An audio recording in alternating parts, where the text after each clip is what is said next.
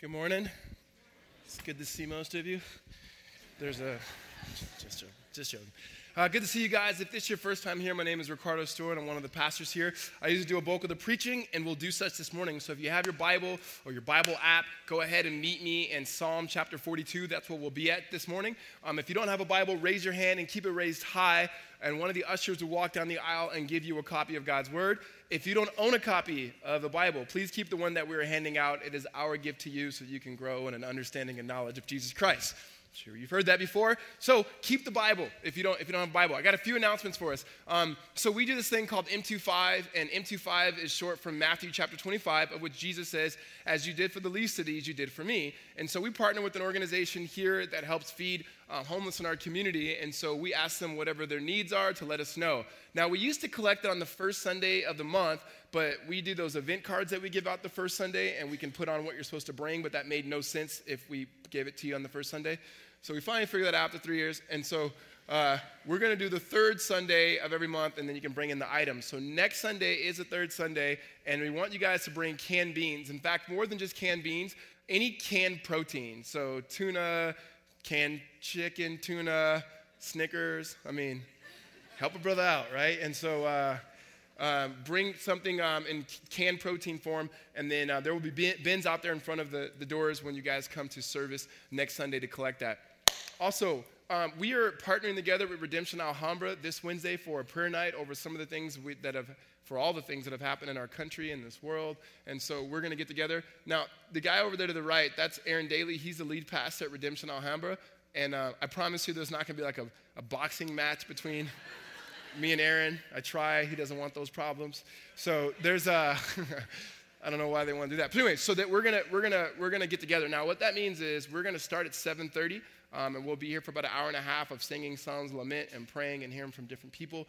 We're asking that you'd fast that day from the morning all the way until we gather, and then afterwards you can get some food and so forth. And just be praying for, ultimately, as the presence of the Lord in some of the brokenness, which we're going to talk about here in just a second. And so that's all I have for announcements. I mean, if you're like me, you've read a bunch of stuff, you've seen this stuff on TV, and you've realized just the tragic things that have happened in our country. And I do want to address those things this morning, but I do feel like that we as a church and we as a country, we just need a little bit of something. I'm gonna try to do this real quick. Join with me if you so feel led. Let's see here.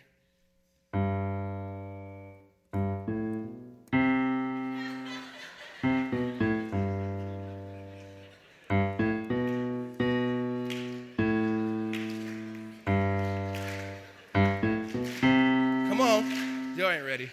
You guys let me do that. All right.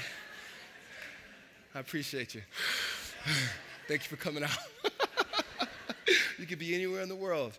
All right, so we're going to start the sermon here. Let me give you guys just kind of an overview of where we're going. We're going to spend a shorter time in the message, God willingly, looking at Psalm 42. There's 6 things that we're going to walk through that we learned from the psalmist in this psalm of lament, which for me, it works out that today's topic just happens to be a song of lament that we can enter into. And primarily looking at these 6 things to help us engage the things that are happening in our world and also the things in the turmoil that's happening in our own souls and our own hearts. And so we'll look at that. And the purpose of having a shorter sermon, God willingly, is that we're going to spend some time in prayer afterwards before we go to the Lord in communion and worship Him through song. So before we jump in the message, would you bow your heads and pray with me this morning? God, we need you. We need your presence. God, there's a lot of emotions, Lord, that are all over the place in this room, in my heart, in this world. And God, we need the concrete love of God, the presence of God. We need to worship together to be the people you've called us to be, and so we ask for your help. We ask for your guidance. God, I ask that you would anoint my words, you would anoint this time, that we may see and behold the beauty of God in the face of Jesus. God, I ask that we would truly, those of us in this room who hold out the faith that we have in Christ, that you would call us to believing in you. You would call us to being people who repent the way that you call us to repent, to understand the other, Lord, even if they are politically, socially, racially different. God, that we may find our oneness and our uniqueness and our value and our meeting ultimately in you, God. We thank you and we praise you in Christ's name. Amen. So the first time I can recall being scared as a kid, I was probably 7 or 8 years old. And not scared like scared of the dark, but like scared of like what's happening in this world, right? And so some of you guys, I was thinking about this, a lot of you guys were born like in the 90s, so some of you weren't born, which is weird. But so this might be a history lesson for you. So in the early 90s, 91, we had the Gulf War. And the Gulf War scared me because you did watch the news and you would, see these bombs going off and whatnot. And I was like massively into sports then. I'm not anymore, but and I used to always think, you think sports, there's always a away game and a home game. And in my mind, I was thinking, all right, so they have the home game right now. We're like over there fighting. Like, are they going to come here to like, are they going to, it's like, we got to get a home game. Are we ready for this? And just freaked me out just thinking of it. Right after that, there was a guy by the name of Rodney King. Yeah, Rodney King. And Rodney King was an African-American man that got pulled over by these cops. And this is like back in the day when people did not have cell phones to videotape everything. So if something was caught on camera, like you had to have like a camcorder. Like somehow you like had a camcorder, right? And you better not move because those things are jumpy all over the place, right? And so someone had a camcorder and they watched Rodney King just get absolutely beat by these 4 cops, who, by the way, were not all white. And so that just kind of brought up just emotionally, racially charged stuff. Well, then these 4 guys went to court, and when they went to court, after all this time, the jury could not reach a verdict, and so all 4 were acquitted. In LA, where I was living at the time, erupted. And we had what was known as the LA riots. And people were burning down places, burning down stores, burning down the city, looting, stealing stuff. It was out of control. So my family and I, we were living in the inner city, had just moved out to a suburb just minutes outside of LA, and we could not go to the church that we were attending because it was on Martin Luther King Boulevard. And one comedian said it best, there's no city you've ever been to that the worst street in the city is not Martin Luther King Boulevard, Jr. I don't know why that is, but our church was there, and that's where, that was the epicenter of all of this madness. I remember watching it on TV. And so as a kid, I'm trying to make sense of it, legitimately trying to make sense out of the stuff you just see on the news. And, I don't know why, but my parents never set me down and said, okay, here's what's going on. So I just took what I heard. So in school, the school that I was going to in 3rd grade was a pretty diverse school in the area we're at. And then they decided that they had built this new school in the hills where all the rich kids lived, and they wanted to make sure that there was economic diversity there. And so they start busing all of the apartment complexes to this school, right? Which to me, I hated because all of a sudden, you're with people that had houses, people that lived in apartments. It was no big deal. But all of a sudden, we were in the hills where everybody had everything, right? Early 90s, 2-story house, basketball court, pool, dog, Astro van, the deal, right? So we go to this school, and in this school, I'm one of 2 black kids in this class. And when you're one of 2 black kids in the class, you know you're one of 2 black kids in the class, all right? And my teacher, Miss Collins, she was actually an incredible teacher, but she could not hold her emotions in. So she kind of just leaked on all these 8 and 9-year-olds of her thoughts of what was happening about the riots. She goes, these thugs, these gangbangers, these people, they're ruining our city. My husband's company's down there. And she's just going on. And I couldn't help but hear black and thug as being synonymous coming out of her mouth. And that bothered me. But then, because I'm going, I know black people that are not looting. I know black people that are not, rioting and so forth. I don't get this. Nobody's saying this in my house. So then I go home, and I'm at home, and all I'm hearing is, the black man has no plight in this world. White people are against us. And I'm going, well, I know white people that are not actually against me. In fact, one shared a sandwich with me today at school. It was actually pretty cool, right? And there's just this tension, and everyone's talking around it, but no one's really addressing the issues. And then, so the riots are going on, and then there's this guy, Reginald Denny, who's a white guy minding his own business, begins to drive. He's driving to take this 7 tons of sand to the place he's supposed to drive to. He's doing his job. Well, doesn't have the radio on, doesn't realize the riots are happening in this little detour that he normally takes. And he gets there, and it's all these people, they realize he's white. And just for being white in that place at that time, these 4 men pulled him out of the car and beat him to the point where he died. Right? Scary. That's scary as a kid. Now, you fast forward a few decades, and the same thing's happening. Like you have people who are like acts of violence in our country, and you go, this is horrible, and you mourn for this, and then you turn on the news, and then it happens again, you're like, this is horrible, then you mourn for it, and then you go, wait a minute, you're gonna tell me that the way you're gonna respond to this now is just taking the innocent lives of a cop? Are you kidding me? Like no one's safe, right? And you just for being a cop. Okay, so you see all these things, and then for me, I'm trying to make sense out of them. I'm like, I'm talking to my kids about this, right? So I tell my wife, listen, I'm talking to the boys about all of this, and she goes, all right, what are you gonna say? And I was like, I don't know. How do we really explain this to a 7 and 5-year-old? Here's why. Kids are not dumb, and other parents talk to their kids, and they get to school, and they're gonna talk to my kids. So I'm getting my kids ready for summer school, AKA daycare. Don't judge me, they go to daycare. And so it's summer school, enrichment. And so I was like, you're not gonna be swimming all day. You're gonna be going to summer school where you can swim all day, ironically. So we're eating cereal, and I'm trying to explain to them, okay, hey, there was this guy in Louisiana, and there was this guy in Minnesota, and they were killed, and we gotta pray for their families. And I'm telling them, like, listen, cops are not bad. And I said, there's people who do dumb stuff, and there's people who do good stuff, right? And then I tell them about the thing that's in Dallas, and I'm really just trying to have this conversation with them. And my oldest one, who's already pretty timid to begin with, I could just tell he's just looking at that look like, oh, I thought we were just gonna have cereal this morning. Didn't see this one coming. And I said, hey, buddy, would you wish I wouldn't have told you that? And he goes, kinda. And I said, why? And then before he can even answer, my 5-year-old goes, because it's scary, Dad.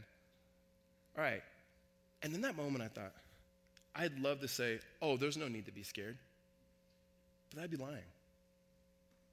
Like, it's justified. I don't think something's going to happen to my family today. I don't think something's going to happen to me today. I pray to God that something would happen to you today. But you can't help but look and go, man, is our country like on the cusp of just falling over?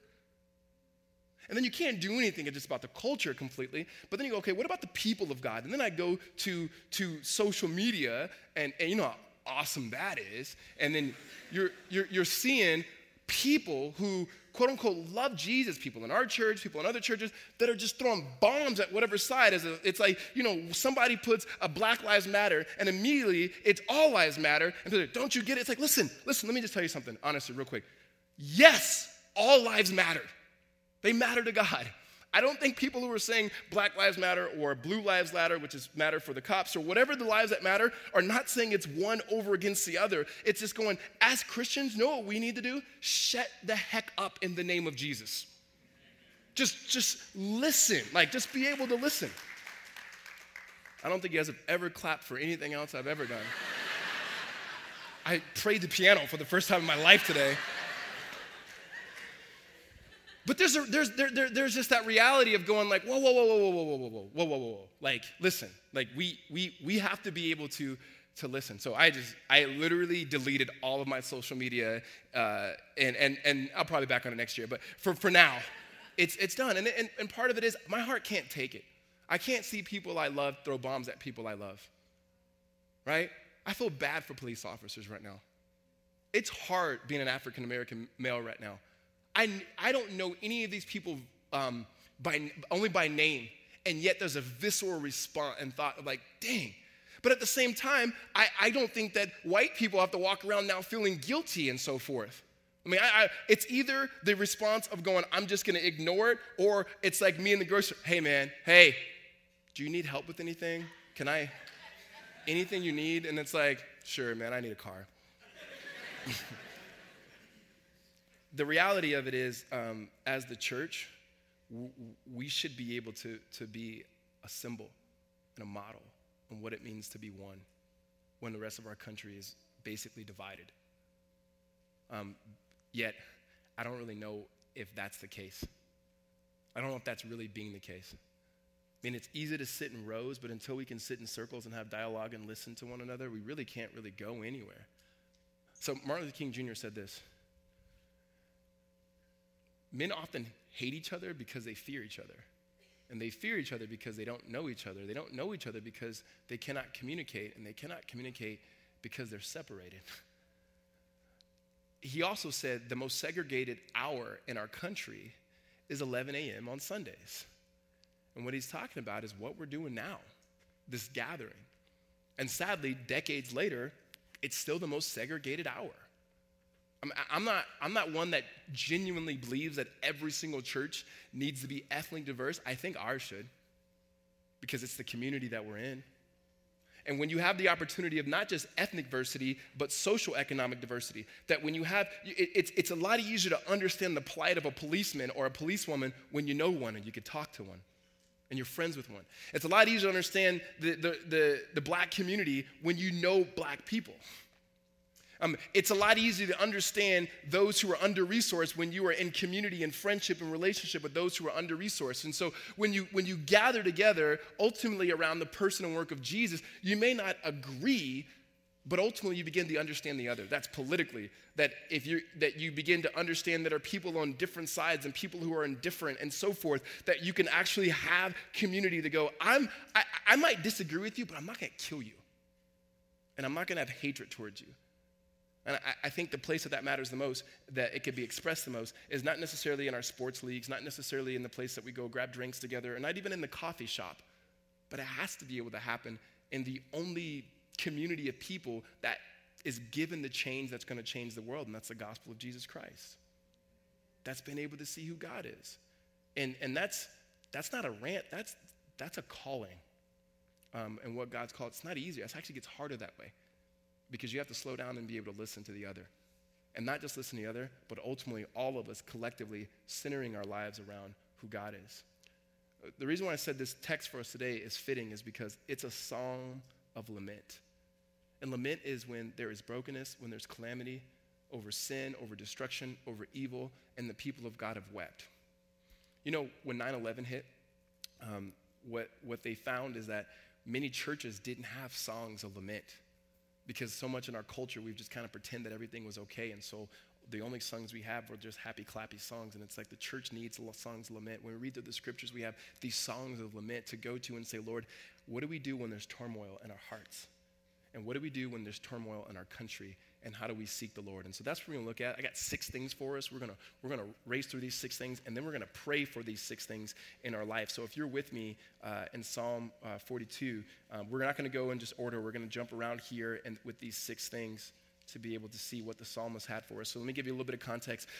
It says that this psalm was written by the sons of Korah. And the sons of Korah were a group of priests that we read about in 2 Chronicles chapter 20. And these men, they were lead singers. Like they were used to leading people in worship through song and so forth. And they were singers, and they find themselves distant from God. And so this psalm in itself is instructive as well, because when it says the masculine there, interpreters are not exactly sure what that means, but it either means to teach or to provide wisdom. So the Holy Spirit left this psalm here for us to be able to engage and know how to seek the presence of the Lord even when we feel distant. Even when there's division, to be able to seek the presence of the Lord individually and communally. And so the few things we have here, if you could put those 6 things up there that we want to walk through, is acknowledge, one, when it comes to these moments, we got to acknowledge our distance from God, our thirst for God, bring our questions to God, sing to God, remember past acts of God, and then preach the work of God to ourselves. So let me pray, and then we're going to walk through those 6 things, God willingly, quickly, and then we're going to pray together. Let's pray. Father, we thank you for your life and your love and your work. Bless this time. Bless your word and bless your name. In Christ's name, amen. First thing here is we have to acknowledge our distance from God. And so if you just read the few scriptures with me, first, verse 3, he says this, my tears have been my food day and night, while they say to me all the day long, where is your God? Verse 7, the deep calls to deep. At the roar of your waterfalls, all your breakers and your waves have gone over me, like I'm getting washed over here. Go all the way, jump down to verse 10. He says, as with a deadly wound in my bone, my adversaries taunt me, while they say to me all the day long, where is your God? The first thing that we have to acknowledge is we are distant from God. There are seasons when we're distant from God. There are longer stretches in which we are distant from God, but we're distant. And I'm not just talking about men and women who are in this room who are not followers of Jesus Christ. Just because you go to church doesn't mean that you're near to the presence of God. And just because you read your Bible, and just because you pray, just because you walk down an aisle and you signed a card and you gave your life to Jesus, doesn't mean that you are constantly walking in the truth of the gospel and the presence of the Lord. Distance could happen and we can sense it. Now, here's the thing. We will say things like, God is far from me, when the reality of it is, we are far from God. He shows up. Like, he's always there. He's always present. He's always ready. We aren't. So let me just deal with the bulk of us in this room who find ourselves Christians. Many of us, we become so apathetic in our faith. We become so comfortable in our faith that we no longer seek the Lord. We no longer meditate on his word day and night. The things of Christianity of past, the things of reading your Bible and praying, we're kind of like, I've already done that. You can never do it enough. You can never do it enough. Other means in which we are distant is because of just ongoing, persistent sin in our life. That we become numb to it. We become numb to gossip. We become numb to always pointing the finger. Some of us we just blame everybody. It's never our fault. And yet the gospel is, it's my fault and I need Jesus to do something. Somehow we just get away from that. We become numb to our sin in a way that, and you guys should get this with this culture and context is like a tattoo. Now, I may or may not have a tattoo. And the thing about a tattoo is I hated needles and I wanted to get a tattoo. So when I went to get this maybe or maybe not tattoo that I have is it starts off and it's like the needle, it hurts. It's like, oh, that hurts and I'm afraid of needles. About 5 minutes into it, you're chilling, right? And they finish the tattoo. And those in the room who've got a tattoo before, as soon as it's done, what do you want? Another one. And another one. Y'all ain't ready for that, right? So there's this sense of going, I'm in it. And I think that's what we do with sin. And if it's not quote unquote big sin, we just kind of have this lull. And we wonder why we're distant from God. It's not because God is running away from us, but we are slowly drifting away from him. The psalmist is saying he's geographically distant. Like he's away. And he misses it. When we're distant from God, we throw our fist at God. He's like, man, I am weeping. I'm weeping because I desire God. My tears are my food. As a deadly wound, my enemies, whether they're real enemies or whether it's mental enemies, are saying, where is your God now? We can't help but culturally look at our situation and think that people outside of the faith of community of Jesus are not going, okay, where's your God at now? Where's your God at in the world? Where's your God at in Minneapolis? Where's your God at in Dallas? Like, does our God lean into these things? And then personally, we have this, like, where is our God at? And so we got to acknowledge there's a distance. And a lot of the distance could be there because of my own actions of not pursuing God. The next one here is a thirst for God. Look at me in the first 2 verses, 1 and 2. He says, as a deer pants for flowing streams, so pants my soul for you, O God. My soul thirsts for God, for the living God. When shall I come and appear before God? I love that. He's saying, when can I get back into his presence? You know what he's longing for? He's longing for what we're doing now, being in the context of believers, before the face of God, in the presence of God. But he says, I'm thirsty, right? In sports, I like to say this a lot. You can't coach a few things. You can't coach height.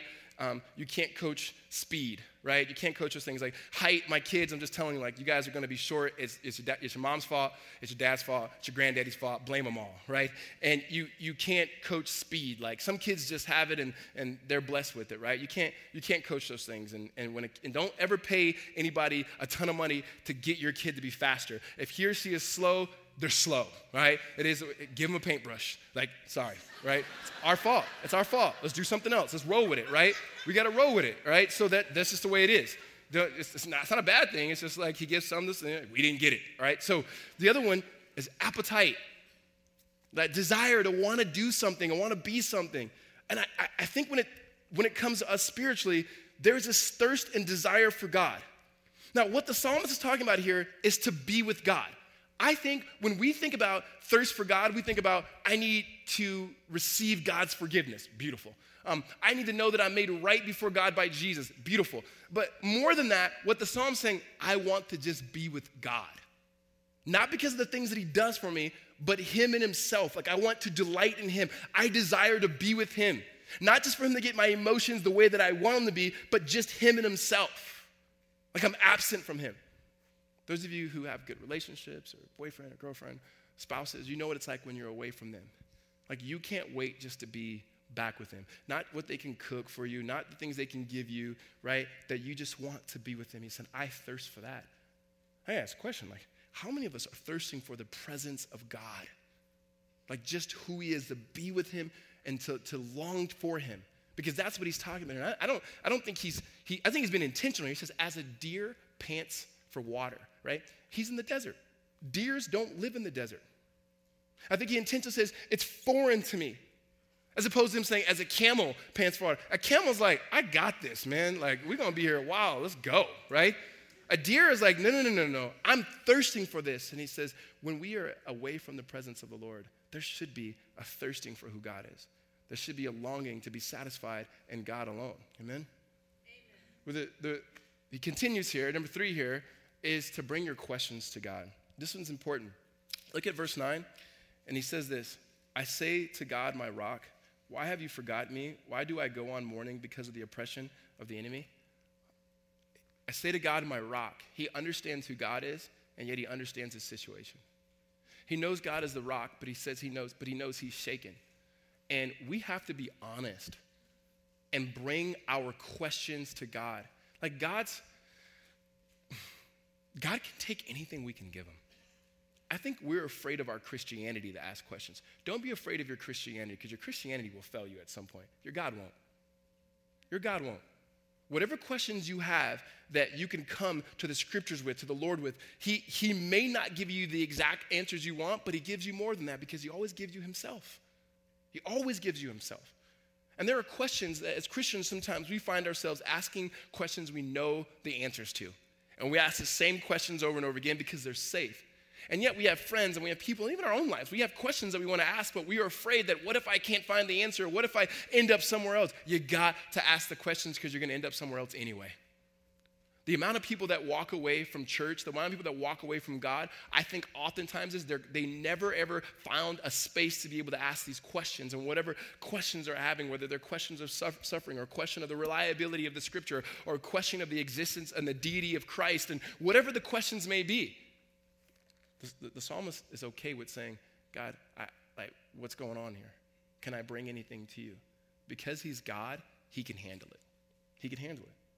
Number 4 here is sing to God. Though he's questioning and saying, why have you forgotten me? Like, where are you at, God?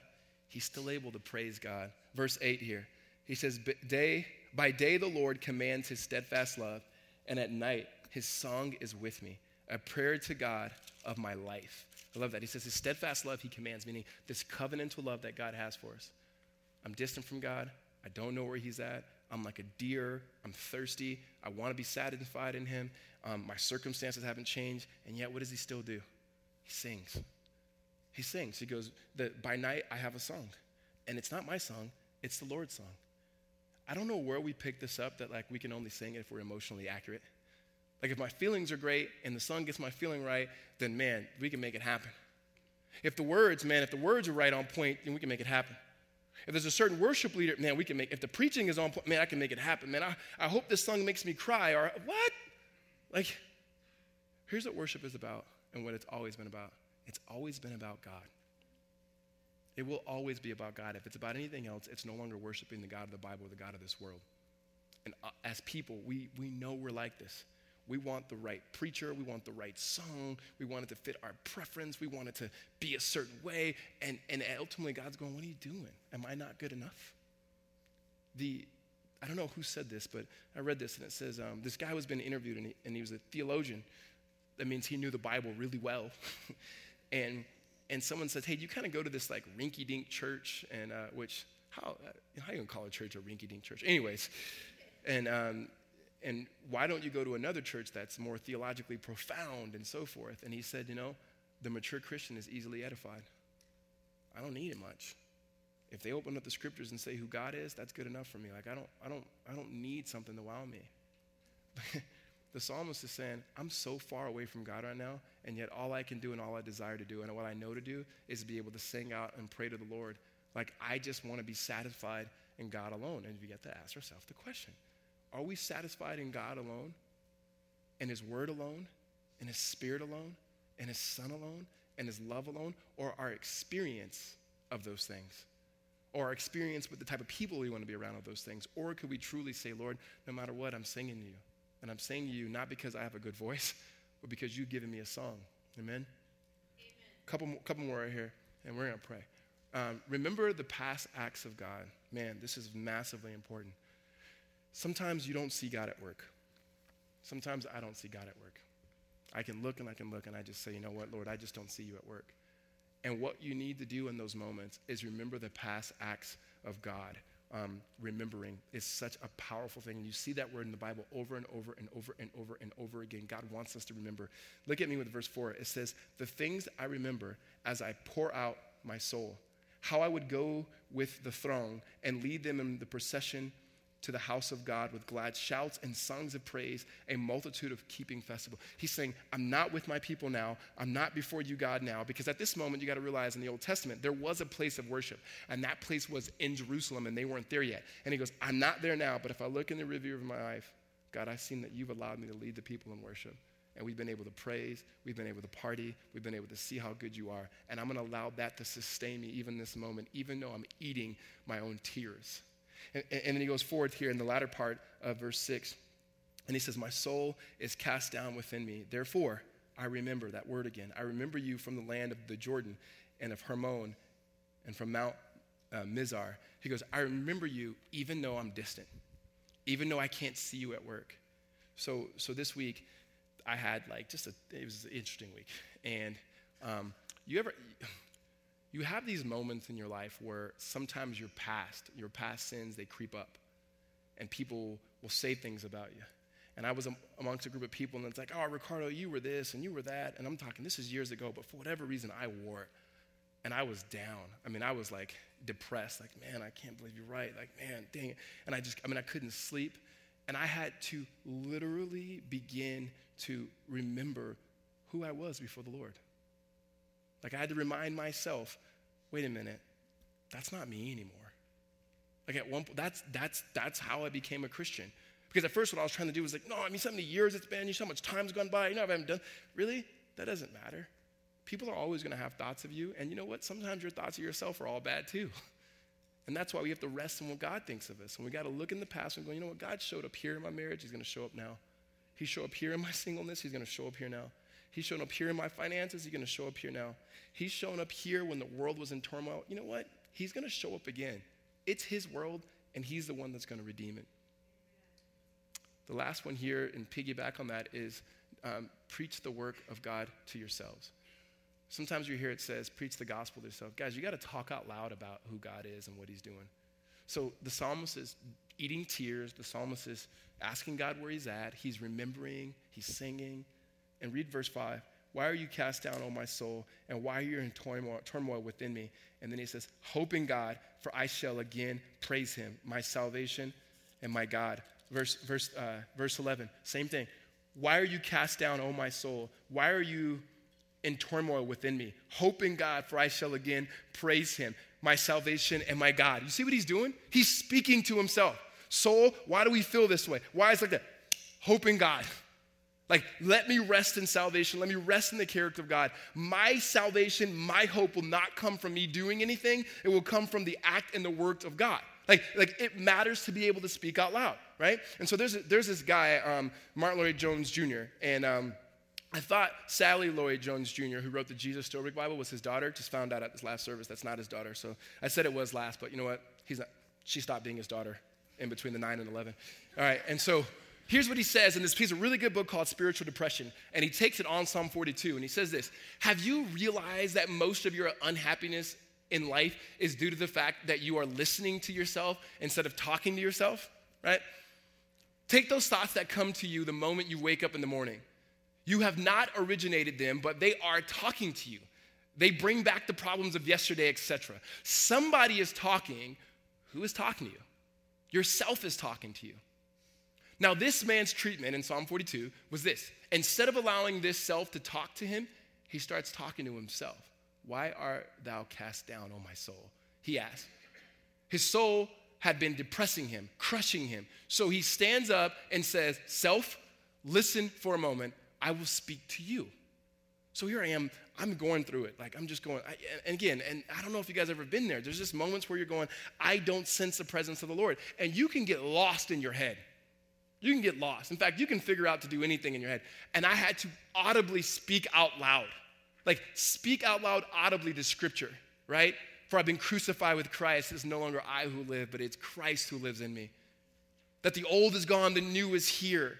That I had to say things like Paul says in Philippians 3, I got to forget what lies behind and I got to strive toward what's before me and what has taken hold of me, namely Christ and his resurrection. What the psalmist is saying is, as a people of God, we just don't look back to what God is doing. We preach the truth about God to ourselves and the people around us.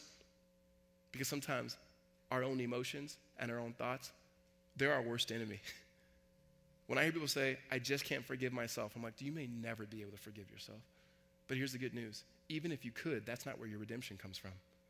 Your redemption comes from the one who was nailed to the cross, who says he takes your record of sin and your penalty of sin, and he nailed it to the cross. And doing so, he disarmed the rulers and the authorities, speaking of Satan himself. There's nothing he can have on you. All he can try to do is tempt you with the guilt of past sin. And Jesus says, what I've done with that, I've taken to the cross and I've done away with it. That when he says that he wants to appear before the Father, when he wants to appear before God, when the psalmist says that he wants to see God, and what we know from the New Testament and from the gospel is the way that we see God is in the face of his son Jesus. And when we see Jesus, we see the fulfillment of all of what we want. When we see Jesus on the cross, we understand the distance, because what does he say? My God, why have you forsaken me? That he's experiencing the distance from the Father as he takes upon our sin. That when we see a thirst for God, he's literally thirsty in that moment. And he prays in John 17, Lord, I just want to go be back with you and restore me to the relationship that I had with you. When you see his questions, he's crying out, Lord, in the Garden of Gethsemane, he's saying, take this cup away from me. Can you please? Is there any other way? And then what does he say? Nevertheless, Lord, not what I will, but what you will. He submits himself to the Father. Jesus is the ultimate worship leader who points us to the praises of God through his cross and his resurrection. And ultimately, he understands his Father. He understands why he was sent and what he was doing. And lastly, it's only when we preach Christ, the one who was truly innocently slain, whose blood cries out not for violence, whose blood does not cry out for hatred, whose blood does not cry out for disunity, and in fact the opposite, of oneness in the Spirit, of unity in the body, and hope that we find ultimately in his life and his death and his resurrection. Amen? Let's pray. God in heaven, we thank you for it, your extended grace to us. We ask, Lord, that you would lead us in a moment of prayer. You would lead us, Lord, as you would usher in your grace. And God, we would trust ultimately not in our own works and the hands of our works, but Lord, we would trust in you, God. God, help us to be honest about our situation, honest about our sin, honest about our need of you, and honest about our world's need of you. God, help us to be people who listen, who understand what to do with our emotions and our questions, to bring them before you and before your throne. Father, we thank you in Christ's name. Amen. We're going to do something different right now, like I said before. Instead of just going into our normal ways of response, we're going to pray. And so if there's people next to you that you feel comfortable praying with, you can hold on their hands. You can pray with them. If not, feel free to pray by yourself. We understand this could be uncomfortable for some of us. That's all right. We're called to pray. And we're just going to pray through these things, short prayers, about 15-second prayers. We're going to pray through these 6 things. And so the first thing is here is just acknowledge our distance from God. If you could just pray that ultimately, as the scripture says, that we would draw near to the Lord and the Lord would draw near to us. As a people, individually, that there would be a nearness to the presence of God, and that in itself would be able to shape us. So just pray that we would be able to draw near to the Lord. And why don't you take this time and pray now, and I'll come back and we'll pray through the next 5.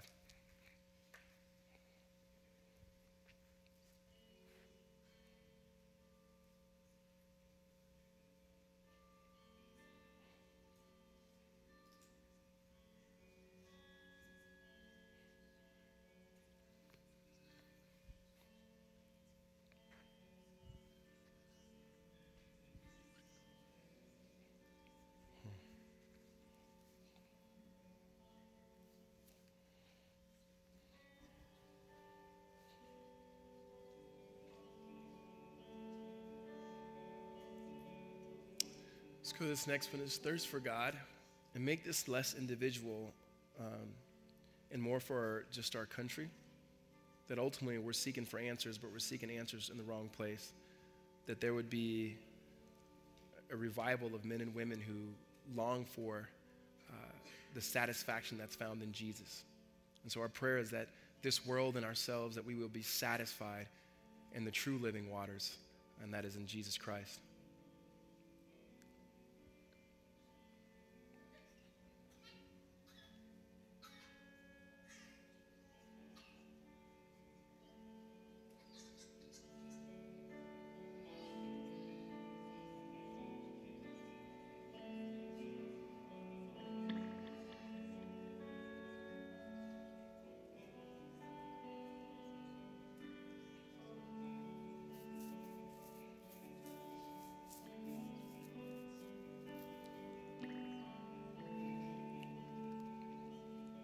This next one has everything to do with our doubts, and to be able to be honest and exposed before God and others about our questions. And so would you make it a prayer that we would be a community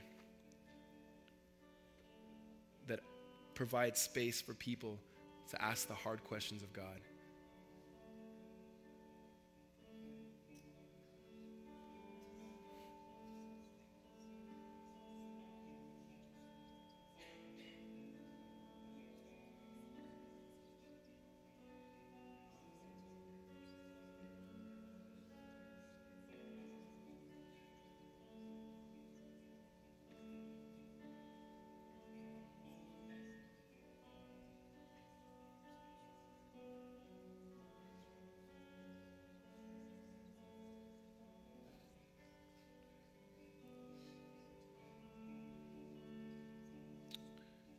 The next one has everything to do with our worship, and mainly through song, that we'd be people that worship God because of who he is and what he has done and nothing else.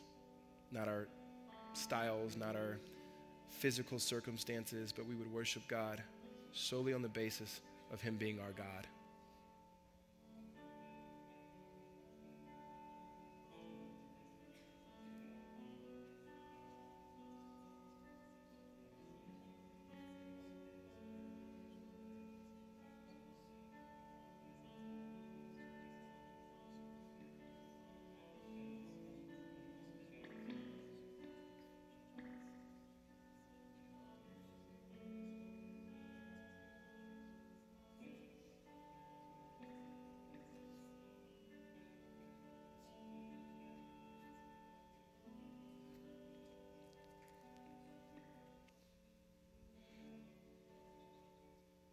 The next prayer is that we'd be able to see the many ways in which God has been faithful in our past, that he's been good in our past.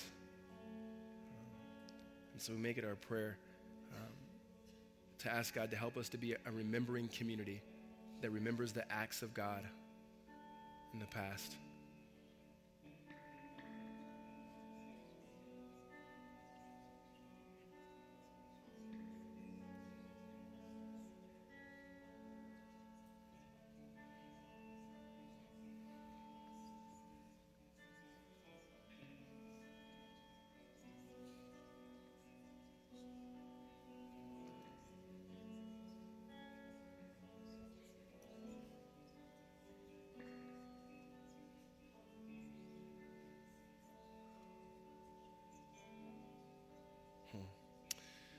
This last one has everything to do with us remembering and preaching to ourselves the good news of Jesus Christ. That it wouldn't just be rhetoric, it wouldn't just be intellectual, but we would speak out loud the truth of what God says over us. That we were children, that we were sons, and we were daughters. That we were his and we were always his. We've always been his, even before we knew it. That to make it our prayer that the gospel of Jesus Christ would center and anchor this church, and that we would never drift away from the love of God as seen through his son. So would you pray for that?